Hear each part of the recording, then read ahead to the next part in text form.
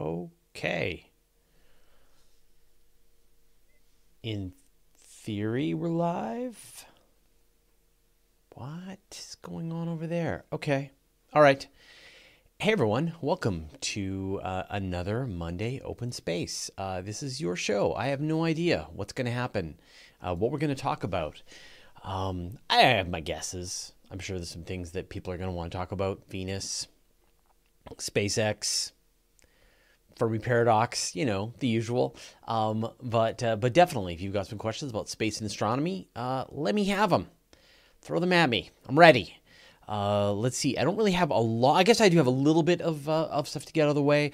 On tomorrow at 11 o'clock, and I apologize, I don't have the event set yet. I'm going to be interviewing the physics professor, Peter Hoyt, who writes the blog Not Even Wrong, and he's a big critic of string theory. And so we're going to be talking about string theory and the state of particle physics and where particle physics goes next now that the Large Hadron Collider has been, has done its job. It's done its one job. Where do we go now? And so we'll be talking about sort of the state of particle physics and the future of that. Next week, I'm going to be doing an interview with Chris Carr. He's one of our co-hosts on the Weekly Space Hangout, and is a extra galactic researcher. And so we're going to have a lot of interesting conversations about galaxy mergers and tidal tails and that kind of thing. So that'll be next week. So I'll put both of those events. I've got to hurry and get the one for tomorrow up quickly. So that'll show up pretty quickly, and that'll be tomorrow at 11 a.m. Pacific time. So stay tuned for that. We had a great virtual star party on Saturday night. If you missed that, we got a chance to see Mars and got to see some shots of Jupiter and live pictures of sunspots, Neptune, and then a whole bunch of really great nebulae. So lots of great stuff. And of course, more episodes of Astronomy Cast coming up and more episodes of the Weekly Space Hangout. I'm just looking at the lineup here. We've got Ralph Lorenz, who I have already interviewed, I believe. Oliver Witas, who is he's the project manager for the Mars Express spacecraft. Ingrid Dauber, John Powell, Alan Stern, and Marie Cody. So we got lots of good interviews coming up. All right, so let's just get into it. All right, so Nancy asks, thoughts about Bridenstine leaving. Bridenstine, I'm so sorry, Bridenstine. Thoughts about Bridenstine leaving when President Biden takes office. I don't really have any thoughts about that, actually.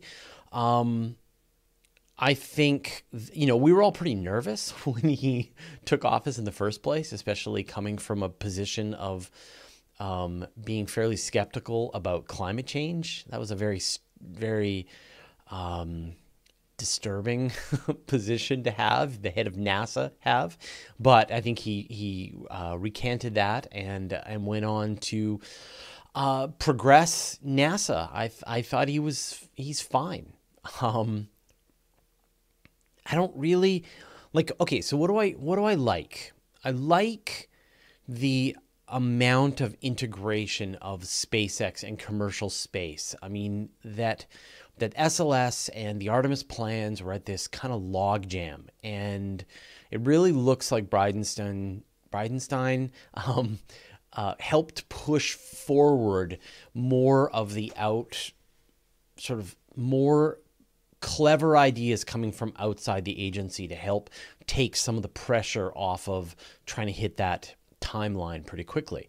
You got some really clever ideas about replacing the SLS for the first launch with a SpaceX, using Falcon Heavies for some of the cargo parts, integrating maybe a Blue Origin New Glenn, not that one has ever flown yet, into the process as well. But also a lot of much smaller projects. There's a lot of tiny pieces that need to come together to be able to land on the moon, be able to, hardware, software, be able to bring stuff back from the moon. There's a lot of little parts moving. And so that all seemed like the right, I really don't think that NASA should be in the big rocket game. I really am of the opinion that they should be, NASA's job is to push the envelope, to work on the kinds of technologies that it just doesn't make sense for the private industry to work on. New kinds of propellant, new ideas, everything from NIAC and things like that, as well as a lot of the science stuff that there's just no, there's no commercial reason to build the James Webb Space Telescope, but there's a scientific reason. And so I think there's lots and lots of value in going down that direction. And it's clear that NASA had gotten snared by the law, by the fact that building the Space Launch System in the way that it was being built was the law. And I think you could see effort to try to clear that logjam and try to provide more flexibility while still accomplishing that objective. So I don't know. I think, like, if you asked me for a list of people to run NASA, I could give you a list of dozens of people who would be incredible at running NASA. So is Bridenstine the best one to do it? I don't know. I think if you're going to have an administration change, I think it does make sense to look at every part of the organization and see if you've got the right person in the job. But at the same time, I think, there's a lot of value in ideally career bureaucrats. And I know that Bridenstine went from being a politician to running NASA, but I think, for governments to work over the long term, you need to have people who are apolitical. They're doing their job. They're trying to do the best job that they can to run the government. And if you replace those people with every administration, you lose the long-term memory of your organization. And I think it's really important to be able to maintain that. So I think that, it's funny, like if you had told me that Biden is just going to have Bridenstine stay on the job and Bridenstine said, yeah, okay, I'll keep the job, then that wouldn't surprise me. And if you said, oh, Bridenstine has decided he's not going to stay on the job, that also doesn't surprise me. And if Biden said, I've got this amazing person who's going to take over NASA, that would also not surprise me. And like I said, I can imagine some people who would do phenomenal jobs of running NASA. So right now, it's all just, I don't really have much of an opinion about it. So there we go. Arjone asks, what do you think of Elon Musk declaring Mars a free planet? I think that would be a lot to take on. So if you haven't heard, in the Starlink user agreement, I think you have to agree that if you're using Starlink on Mars, then your legal options kind of require you to go to whatever is the Martian government in this case. And so what does it mean to declare Mars as a free anything? Well, currently under the Outer Space Treaty, you cannot own any part of space. And so you can't own the moon, and you can't own Mars, and you can't own Jupiter, and you can't own Europa. There are rules that you can do. You can, you can go to set up a research base on the moon or on Mars, and you can even extract resources from those places to be able to supplement your base. But if, for example, anyone else shows up at your base, you have to let them in, and you have to let them use your facilities. It's very similar to the way it works in Antarctica. And so any settlement, for example, that actually tries to survive on Mars is going to be completely dependent on Earth. And I mean, we saw this happen back in the 1700s with the United States, that in the beginning, they're dependent on England for all of their resources. And then eventually, when they're self-sufficient, they're able to cut the ties and declare their own independence. And so you will see something very similar to that. You will see that for the first however many decades, hundreds of years, Mars will be completely dependent on Earth. And so if they're going to try to, declare independence, does that like also mean that they don't want any more supplies? It's pretty tough to be able to make that declaration. But if they do get to a point where they are completely independent, then I think it makes sense to say they want to be able to have some say in their own in their own laws and their own future. So I think you're just going to see it's going to be this natural thing. It happens time after time again. You're going to have them completely independent on Earth for shipments, for supplies, for everything. And then there will come this day when they are able to cut the umbilical cord to Earth, and then they probably will do so. And I hope that if and when that day happens, that people at both sides will do it in a very peaceful way, like Canada. While the Americans back in 1776 had a very violent split from the UK, Canada, in over 100 years later, it was a fairly amenable split, and we're our own nation now, but we didn't have to have a fight to go over it. So that's possible too.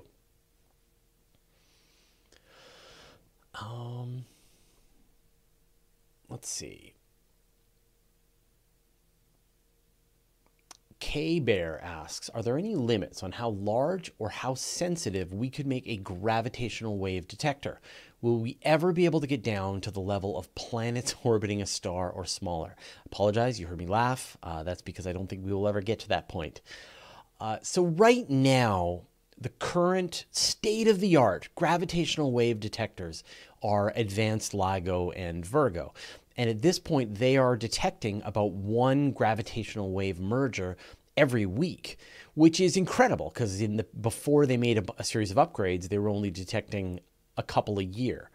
But the kinds of gravitational wave events they're detecting are black holes merging with black holes merging with neutron stars crashing into neutron stars, maybe white dwarfs crashing into black holes or neutron stars.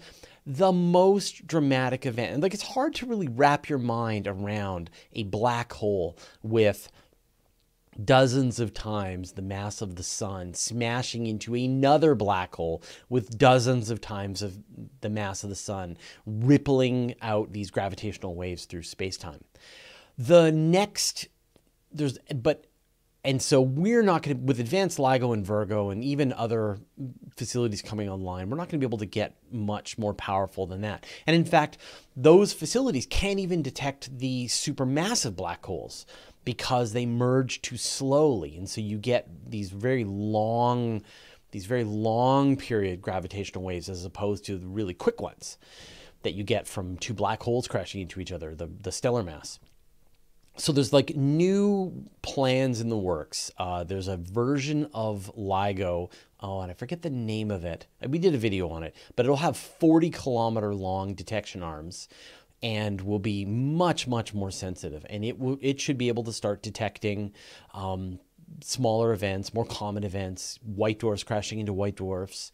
Maybe when LISA gets operational, which is, of course, the Laser Interferometer Space. I don't know what the A stands for. Someone will put it in the chat. Anyway, LISA, the space-based gravitational wave observatory, they're going to detect probably those supermassive black holes. But what they're really going to do is increase the sensitivity farther and farther out into the universe. And in the next iterations, essentially astronomers are going to be able to detect all of the gravitational waves in the observable universe. And then after that is going to be this thing called the Big Bang Observer. And that is going to be able to go beyond the cosmic microwave background and be able to detect the primordial gravitational waves that are left over from the Big Bang itself. And that is really, really exciting because right now, the cosmic microwave background radiation, which is, of course, the radiation that's given off by the moment the universe was invisible and light could escape, is more than 300,000 years after the event of the Big Bang. And so the only way, like right now, physicists know what happened earlier through math. They calculate what were the temperatures like, what were the pressures like, what was going on when the various forces started to detach themselves from one another. But there's no observational evidence of that time because you just can't see light earlier than the cosmic microwave background. But gravitational waves will. And so when that next generation, the one after LISA, the Big Bang Observer, like we're going to be into the 2040s at this point, then there should be instruments which will be able to go right to the Big Bang. And you will see the ripples of space-time as the first moments of expansion are happening. And that is a mind-bending possibility because now you will be able to directly observe how the first few just milliseconds after the Big Bang, as our universe began that rapid expansion. I can't wait. Will we ever get to a point that we can see planets? Probably not. That just a planet moving through space at the velocity the planet orbits a star is just so small compared to the amount of space-time distortion that comes from a black hole crashing into a black hole. I mean, there will be other things, like we will probably be able to see supernovae going off if they if they give themselves like a really powerful kick to one side, and other really extreme events, but it's going to be extreme events for the longest time. All right. Dr. Ed Elcott, cryptozoologist. Have you already covered the new damage at Arecibo? We're working on it for Universe Today. Oh, there you go. Public imaging array. Okay, there you go. LISA. Laser interferometer space array. Okay, sorry. Are we working on the new damage at Arecibo? So if you didn't hear over the weekend, the Arecibo Observatory in Puerto Rico, one of its main cables snapped. And, they had already been dealing with the problem of one of the support cables snapping, and it caused about $10 million of damage. And they were just in the process of requisitioning the funds to try and do this. And now one of the big cables has snapped, which is really scary because now you've got one support cable and one main cable that's broken, and more damage was done to the observatory. And we're going to have to wait a little while to find out how much damage was done. But now the whole facility is getting less and less supported, more rickety. And so if you get like a powerful storm, or you get an earthquake, or you get just forces build up on the rest of those cables, you could have something that's even more damage. So it's kind of scary right now. And I mean, Arecibo had been hovering at the edge of cancellation for the longest time. And so for it to get, 10 million here, who knows how much this other repair is going to cost. At a certain point, I'm worried that they're just going to go, we don't need to keep this observatory going, which is too bad because until before the Chinese telescope was built, the Chinese FAST telescope, it was the largest radio telescope on Earth, single dish radio observatory on Earth, and did an enormous amount of science. A lot of really great work scanning asteroids using radar as they fly by. So all of that's going to be going to the FAST telescope at this point until Arecibo can get online. But you just want more of these things. It would be a real heartbreak if they weren't able to get this repaired and operational. So I really hope they do. All right. Avi Scott and Flower, what do you think about the coincidence of the moon exactly covering the sun during eclipses? Some people claim that as evidence for the engineers. Now, when you say the engineers, are you like talking about like in the Larry Niven Ringworld Engineers sense? It's a coincidence. It's a helpful coincidence that the sun is exactly, I believe it's 80 times bigger than the moon and also 80 times more distance, but it's not perfect. And so sometimes the moon is closer and sometimes the moon is more distant. And so you get different kinds of eclipses. Sometimes you get an annular eclipse where you get this ring of fire around the moon, and other times the moon is closer and covers off the sun, and other times the earth is closer to the sun, and so you get sort of different versions of it. It's just a coincidence. And you can imagine if you like put together a list of the millions of coincidences that there could be. This is just the one that came up for us. Like, I'll give you another one. The fact that Phobos is spinning into Mars, and then in the next 30 to 50 million years, it's going to crash into Mars. And so we're here at a time when Phobos exists, which is kind of amazing. And I think the biggest one is that we are here at a time when you can even see the cosmic microwave background.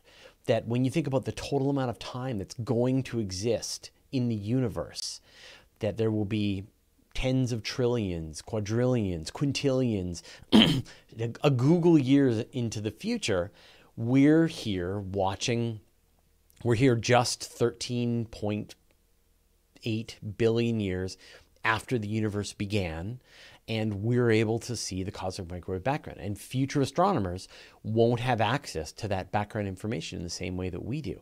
And yet we missed the party of star formation, and all the really cool activity was going on billions of years ago. And we're already in the cooling down, dying universe already. So, no, it's just a coincidence.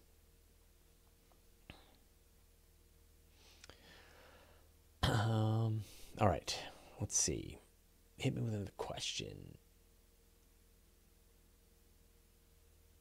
Oh, see, there's some questions there that I don't like. You're asking me to do a calculation. I don't know the numbers off my head, and I apologize.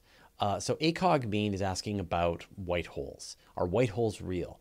No, there's no evidence that a white hole is a real thing. So we did an episode on this, but the gist is that if you take the numbers for black holes, and you put in negative numbers into some of the places, then you get weird things. And one of these is this idea of a white hole. But it would require that you have various things like negative mass. So, and also another prediction is that the moment anything comes into a white hole, it instantly disappears. The white hole disappears. So just because something works mathematically doesn't mean that that thing exists, especially if I'll give you an example, right? Like if you take time dilation and you want to calculate the amount of time dilation that you're going to experience as you go faster and faster, closer and closer to the speed of light, if you put the speed of light into this calculator, then your journey from your perspective is instantaneous. And if you put faster than the speed of light, say twice the speed of light, then your travel time is backwards in time. In other words, you arrive at your destination before you left, which is weird. And that's just because you're putting numbers into a mathematical equation that were never meant to handle those numbers. Now, does that mean that faster than light travel, or being able to travel at the speed of light, is possible? Only for light, not for anything that isn't light. And it's just like, yeah, you can do the math if you want. I can have negative donuts, which means that people owe me donuts, but it doesn't mean that people actually owe me donuts. It's just math. So, sorry. We talked about this quite a bit, but just this idea that science fiction takes these little scraps of interesting ideas, wormholes, white holes, faster than warp drive, faster than light travel, transporters, all this kind of stuff, and uses them as MacGuffins, which is like, the term for just a thing, a piece of machinery, whatever, to accomplish some plot point. And so we as in people who really enjoy science fiction, are just like, we're artificially fed all of this stuff. And we wish it was true. But according to the laws of physics, as we understand them today, none of these things are true. Now, maybe we will discover something that means that the laws of physics as we understand them aren't true. And we can tell that at the edges of our understanding, there are clearly, stuff that we don't understand. What goes on inside the event horizon of a black hole? How does quantum mechanics and gravity connect with one another here in this universe? We don't know the answers to these, and chances are the current theories are insufficient to be able to explain them. But it doesn't mean that any of these science fiction Christmas ideas are ever going to work. And yet there's lots of really amazing and wonderful things that are actually being done and discovered. And so we'll see what happens. All right. Oh, Athos Hunter, have you read much Alastair Reynolds? Do you have any other good hard sci-fi authors you'd recommend? I haven't. I've got some Alastair Reynolds books that I would like to read, and I haven't read them yet. I think my wife read Alastair Reynolds. She liked them. But no, I'm reading, what am I reading right now? I'm reading a Chinese book right now called The Earth is Online, and I'm sort of building myself up to be able to read The Three-Body Problem in the original Chinese. So that's sort of where all my leisure time has been going right now. All right. A.V. Scott and Flower asked, Fraser, why do you think that Elon never talks about artificial gravity or nuclear propulsion? So those are two questions, right? Why does Elon Musk not talk about nuclear propulsion? Because I don't think a private company like SpaceX will ever get its hands on a nuclear propulsion system. Maybe in the far, far future, when Mars declares its independence and Elon Musk is able to is able to get access to Mars-based radioactive materials and build a nuclear drive. But I don't think he really cares. Like, clearly, the Starship, he feels like with chemical rockets alone, Starship, a fully fueled Starship, like refueled in space, will be able to make the journey to Mars in a short enough period of time to just deliver the colonists to Mars. And you don't really have to worry that much about going an extra month quicker. And then as it relates to artificial gravity, same thing, which is that you're only going to be in space for 3 or 4 months. We know that human beings can be in space for a year. We saw Scott Kelly do it. So we know it's possible. You don't really have to worry about the long-term effects of microgravity for a trip that's only going to take you 4 or 5 months to get to Mars. So I think his plan is to go fast.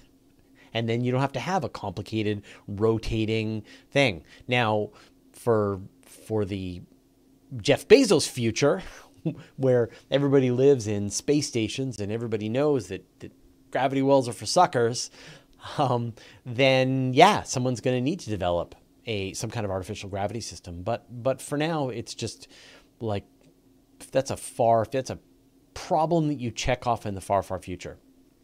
And there have actually been some pretty efficient, pretty doable strategies for providing some level of artificial gravity. If not like full-time rotating ring spaceship artificial gravity, then at least something that you can get into and be spun around and be able to handle, minimize the amount of bone loss and muscle loss and your fluids jiggling around in your body.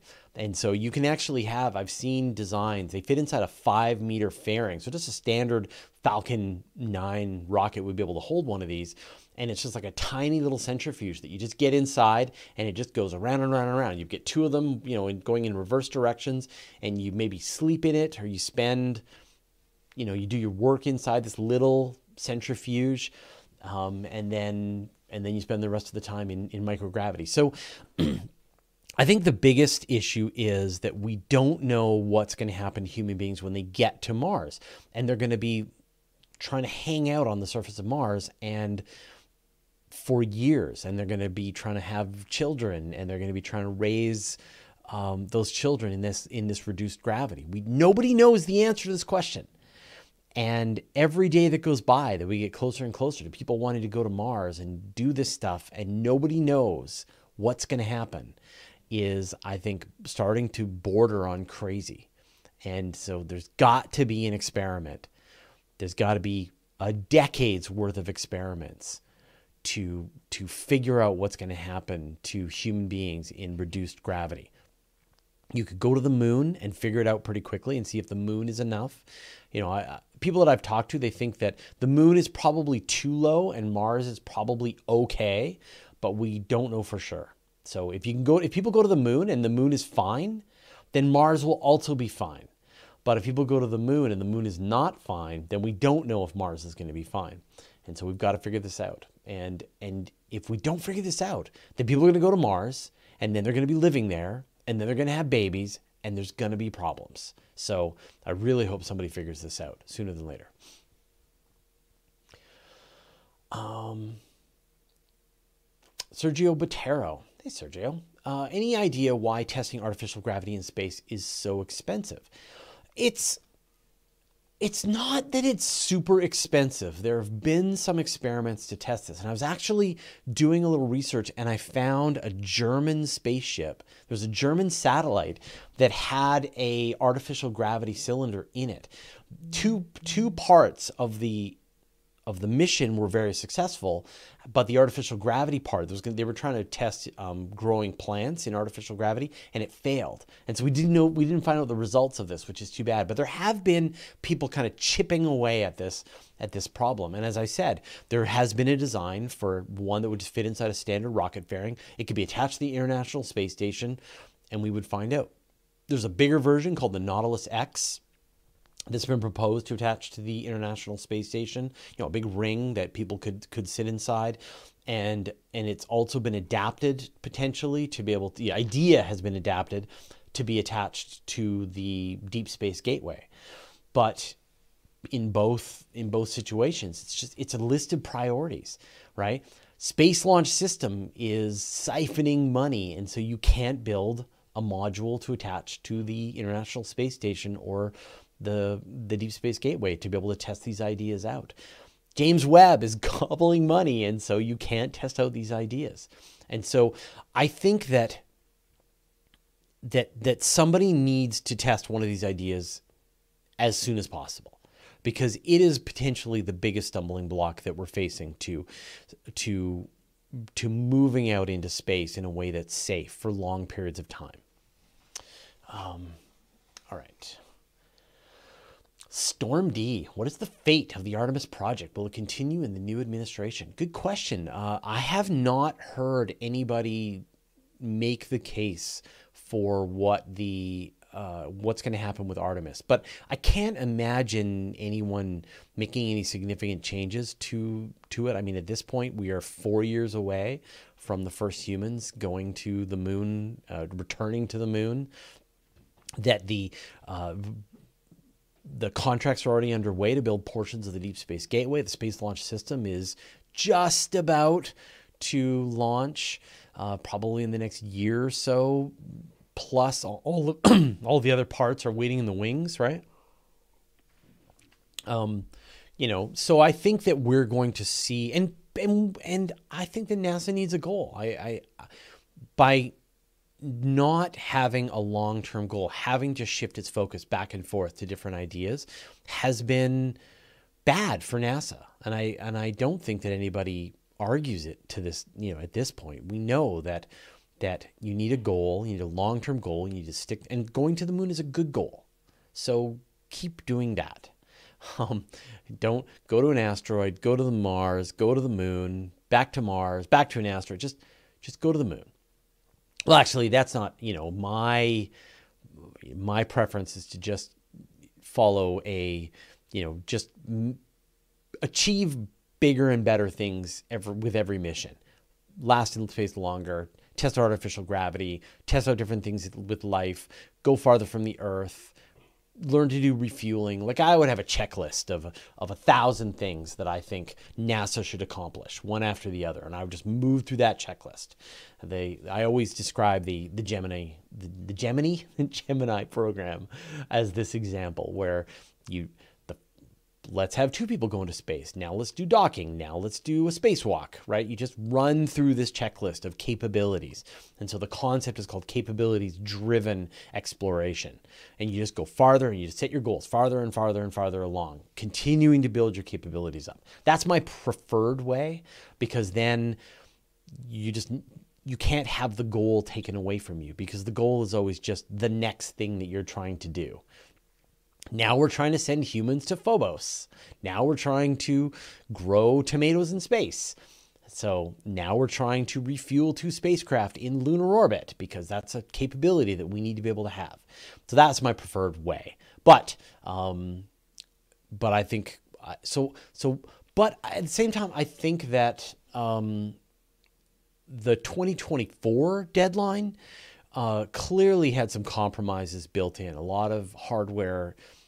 Like, the thing that I liked about the Artemis mission was that you would get this new style of exploring the moon. So right now you build this, back in the 1960s and 70s, you built the Apollo, the Saturn V with the Apollo missions. You flew to the moon, astronauts got out, walked around, got back in, came home, brought some rocks. But that's not very sustainable. And so the whole idea with the Lunar Gateway is that you build this gateway to the moon where you fly to and from the gateway, just like people fly to and from the International Space Station. You attach additional capabilities to the Lunar Gateway, and then you fly from the Lunar Gateway down to the moon and back up. And then eventually you get a base on the moon. And so you've got people ferrying from Earth to the International Space Station, or Earth to the gateway to the moon, back and forth. And you're reusing all of this equipment. And it's a much more, it's like a much more stable, long-term way of exploring the moon, if that's what your goal is to explore the moon. And you can go from the Deep Space Gateway to other parts of the solar system, depending on where you put it. Now there's other people that think that you should just go straight to Mars, and that's what, I know that's what Robert Zubrin thinks, and that's what Elon Musk thinks, and I think that's fine. I mean, you can have, there's whatever plans the Chinese are going to have for their lunar exploration. You've got the Russians want to continue on with their space exploration. Europe is getting involved in lunar exploration. So it's not just all on NASA's hands anymore. There's lots of other people. Athos Hunter, as a computer scientist, what are your opinions on GPT-3? It's not just memorizing, but it also definitely doesn't understand what it's doing. So what's going on here, and what can we do with it? Wow. All right. Now, normally I wouldn't take this question, but I'm so stoked on GPT-3 that I just have to rant about it. So thank you for the question. So for people who don't know, GPT-3 is the 3rd iteration of this text system created as artificial intelligence text generation system created by OpenAI. And what they did was they essentially slurped in all of the internet and then did predictive text. So you imagine like autocomplete. But they think they spent about $10 million. It's a ludicrous amount of compute resource was spent on getting this thing to work. And it can write documents that are very difficult to distinguish from a human being. And if you play a game like AI Dungeon, you can sort of interact with the OpenAI, and it's this really eerie thing to sort of see what the future might hold. I think it's going to change everything. I think, like, even if it isn't artificial intelligence, and even if it isn't thinking, it's going to, I mean, I already have 1,000 ideas on how I would like to incorporate something like GPT-3 into the work that we do with the universe today. Not to write our articles, of course. That would be madness, because it would just like make stuff up. But imagine I could feed a very complicated research paper into GPT-3, and it could try to summarize it for us in a way that makes more sense. It could tell us the highlights of interesting pieces of news that we should look into further. So I am And the thing that's very interesting as well is that the growth, if you sort of look at the chart as it went from GPT to GPT-2 to GPT-3, it's still a straight line. It's still clearly providing a significant benefit on the previous versions. So I think it's just a matter of time till someone creates a GPT-4 and a GPT-5. And I think someone did the math on this, that we could still see about a 100,000 times improvement in the capability of GPT-3 for a reasonable return on investment, for $1 billion, somebody could run a version of it that is about 100,000 times more powerful. And it's kind of scary to think how useful that might be for humanity, or wipe us all out. So yeah, I feel like when GPT-3 came out, artificial intelligence definitely turned a corner. And I'm very sad that OpenAI has not released it publicly in the way that the whole purpose. I mean, I can see why Elon Musk left OpenAI. Like they've drifted away from the purpose of this company is to help us understand the dangers and threats of artificial intelligence. And so to then develop something that demonstrates the capability of artificial intelligence and to then not allow us to wrap our heads around it is pretty terrible. So I think they should release the code. They should release the let other people build their own version and tinker with it and understand it, because the control problem in artificial intelligence is going to be a big one. We don't understand how to make these programs do what we want them to do. And this is a huge field of research that still needs to be done. There's a lot of thinking that needs to be done to be able to get us to a point that we actually can safely develop these very powerful artificial intelligences. And we're already seeing the downsides. We're seeing bias. We're seeing both human bias writ large in these artificial intelligence. We've seen them crash trading systems because they're just moving too quickly. Like, there's all kinds of risks, and we need to be able to deal with them. So I think GPT-3 is, I would say it's the most exciting, interesting thing that I've seen in the field of artificial intelligence for the last couple of years. And I'm pretty excited to see what happens next. And at the same time, I wish they would release it in a way that other researchers could get a better sense of what they did to make it happen. All right, so I know that had nothing to do with space and everything to do with existential threat and artificial intelligence, but you definitely triggered one of my biggest interests. All right. The peaceful is willing to. What do you think about the concept of cloud cities on Venus and rather settling there than Mars? Venus sucks. Venus, I joke about this all the time. We should just push Venus into the sun and be done with it. But of course not. We shouldn't push Venus into the sun. It's got raw, valuable resources. It is a scientifically fascinating place that will tell us about the history of the solar system and how runaway greenhouse effects can happen. So, all right, we'll keep Venus around. And of course, I'm sure you all know, that if you get to about an altitude of about 50 kilometers on Venus, the atmospheric pressure and the air temperature are about the same as Earth. And so you could walk around on the outside of Venus in nothing but with a respirator to be able to breathe air. And air from Earth is a lifting gas on Venus, and so you could have a balloon that's floating around in the cloud tops of Venus. But that's terrible. Like, I'm sure you'd have 1 minute where you'd be standing on the railing of your Venusian cloud city or your airship, and you're looking out across the cloud tops, the horrible sulfuric acid cloud tops, and going, wow, I am on Venus. And then what I wouldn't do to just stand on dirt, climb a mountain, hold a rock.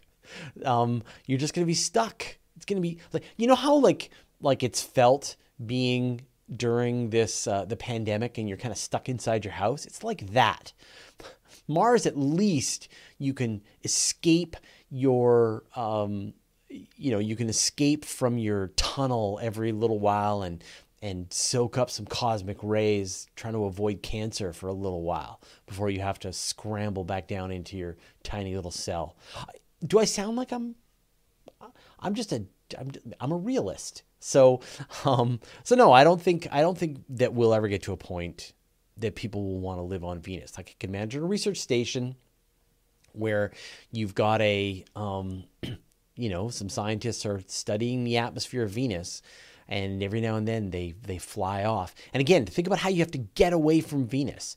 You're in a gravity well, sucker.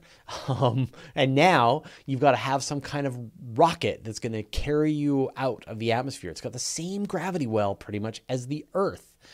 And there's no ground to launch your rockets. You're going to launch your rocket from the air.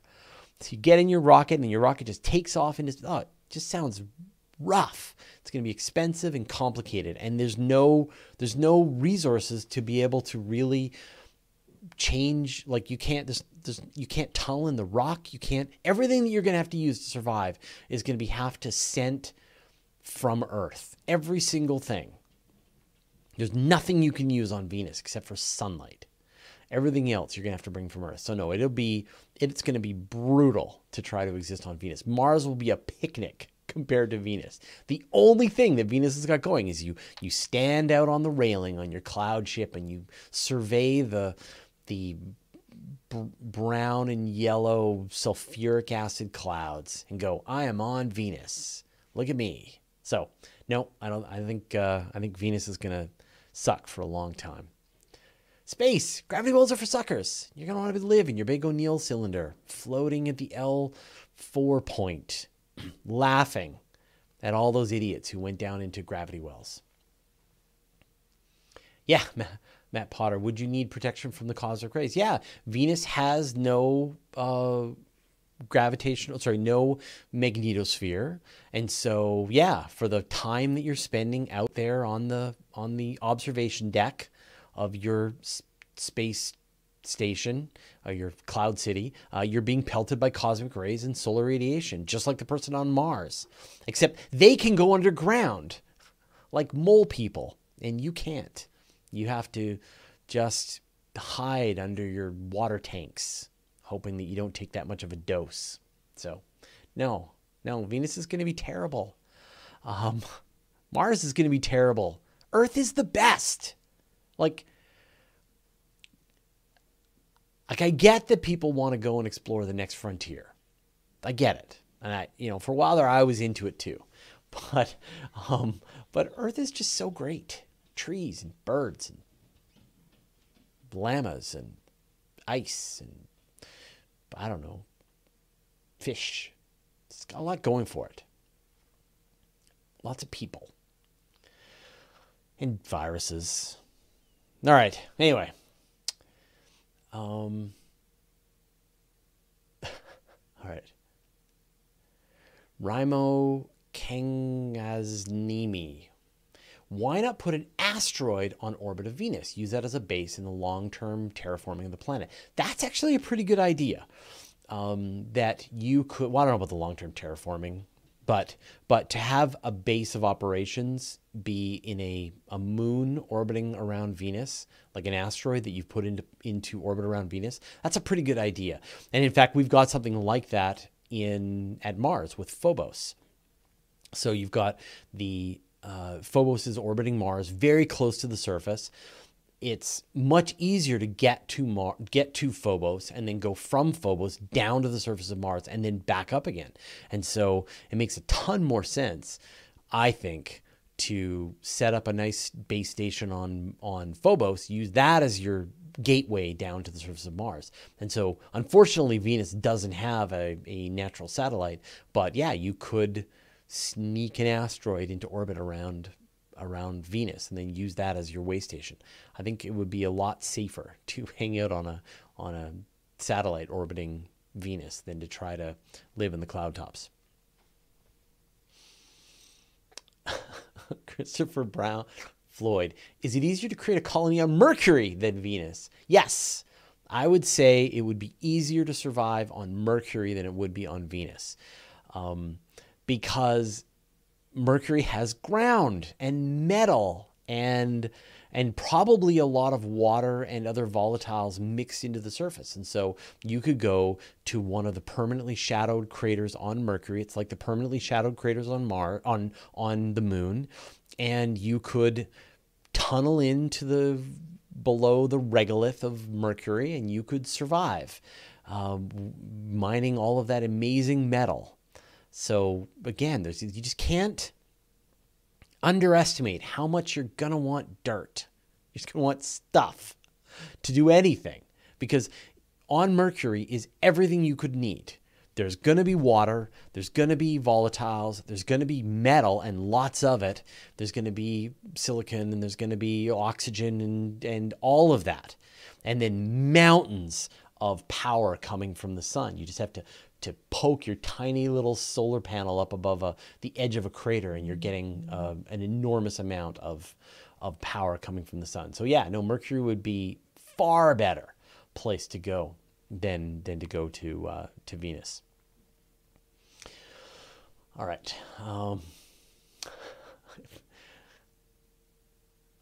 It's Solid Snake. Could the Great Attractor be a massive black hole? I wonder where are people wondering what the Great Attractor is at this point? How is this still a thing? The Great Attractor is just a bunch of galaxies on the other side of the Milky Way. And we are all sliding towards the gravitational well from this giant cluster of galaxies. And, you know, for all there are tons of these superclusters around the whole universe. We can see them all over the place. And every one of these, they form the anchor, the gravitational anchor of all of the galaxies and galaxy clusters that surround them. And it just so happens that of course, we're in the Milky Way, and so half of the sky through the Milky Way is going to be visible to us and half is not. And it just happens to be that the galaxy cluster is blocked by the gas and dust of the Milky Way. But now we have very powerful infrared observatories that allow us to see through that gas and dust, and they can map out all of the galaxies in that galaxy cluster. So the Great Attractor is not a mystery anymore.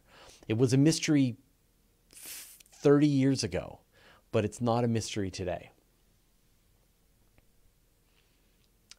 Neil Yu, Fraser, I thought you loved Titan. I do love Titan. Titan is the best. If you want to go somewhere, go to Titan. Titan's got a thick atmosphere that's going to protect you from radiation.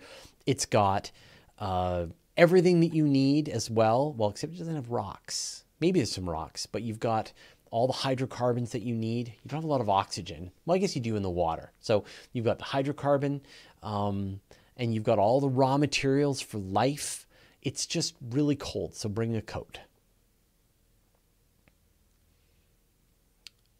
Matt Potter, could we not build an underground base on Venus? You got to get down through the atmosphere of Venus, down, at the point where every piece of metal that you've got is where your entire spacecraft is lighting on fire. The solder, every component in your electronics is melting and frying, and then somehow dig underground. And even so, you're going to dig underground. The surface temperature is going to be really, really hot. And then as you go down through the ground, you're going to be starting to reach where the interior temperature is really hot. So I don't know if you're going to ever have a place that's cooler than the surface temperature, and it's just going to get hotter from there. So no, you wouldn't want to try to live underground on Venus. It would be deadly.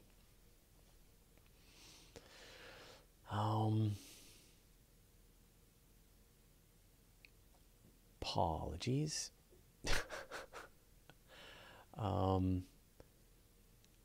know, you just want to fix it. You want to just fix Venus. Come on, we can fix this.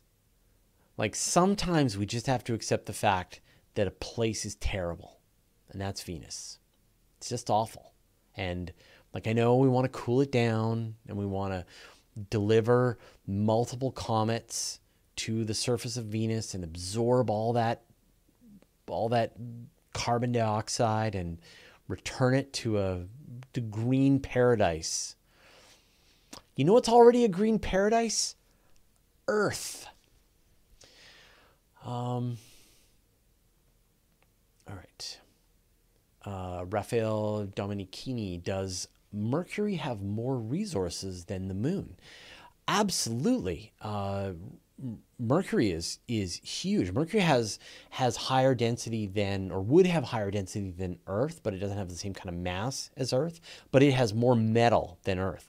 And so some future civilization that is well on its way to settling the entire solar system will start dismantling Mercury to build the Dyson sphere, because it's the best place to get your resources, way better than Mars or the moon. Obviously, as we mentioned, Venus is good, but it's covered under hell, so it's hard to get at. But Mercury is going to be a lot easier.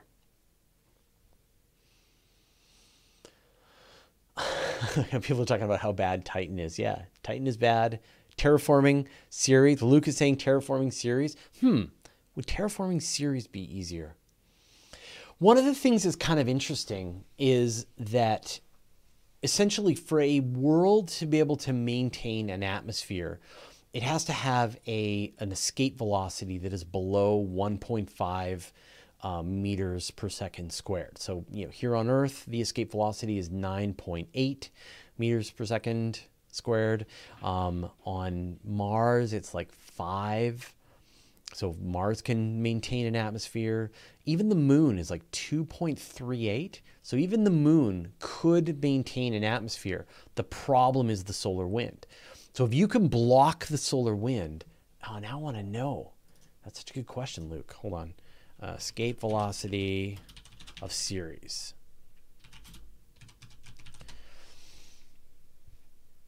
0.51. Oh, wait, that's in kilometers per second.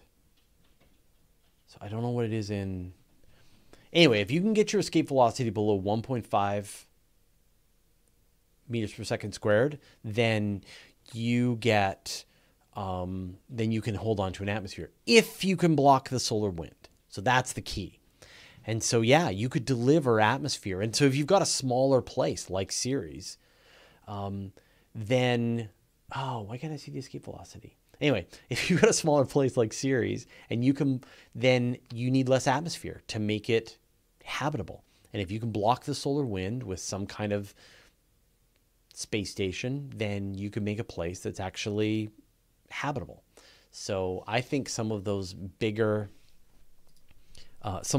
worlds, where is it? 0.51 kilometers per second. So does that mean that it's, that I think you need to be triple the escape velocity for it to be able to maintain an atmosphere. So,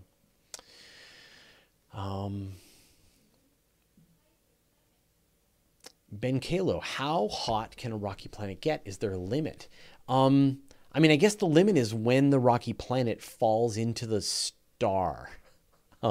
So that's the limit, that's how hot. The moment your rocky planet is consumed by the star was the hottest the rocky planet can get. We're now seeing some planets that are very close to their stars, very hot, that are experiencing like rain of metal. The various metals, mercury, tin, chromium and stuff are gasified and form the atmosphere of these worlds. Winds are going 2,000 kilometers per hour. It's kind of amazing how extreme some of these planets are. So I think we're finding that what we thought, we always thought that the solar system was normal. And now we're seeing mini Neptunes and gas dwarfs and super Earths, and then there's hot Jupiters, and now there's like ultra hot Jupiters, and now it looks like there's going to be hot terrestrial planets. Yeah, Marty the Martian is mentioning lava planets. Yeah, something like that, where it's like lava. There's one place looks like it has lava 100 kilometers deep, like just like 100 kilometers of lava, and then it's covered by an atmosphere of molten metal and stuff. So no, that would suck. All right, so we've reached the end of our hour. Thank you, everybody, for joining me for this question show. Like I said, tomorrow, really interesting interview, another interview next week. I will post that as quickly as I can. Thank you, everybody, for asking all the questions. I really enjoy this. And thank you to Nancy Graziano and the rest of the moderators for managing the behind the scenes. Really appreciate it. All right, thanks, everybody. And I will see you all later this week.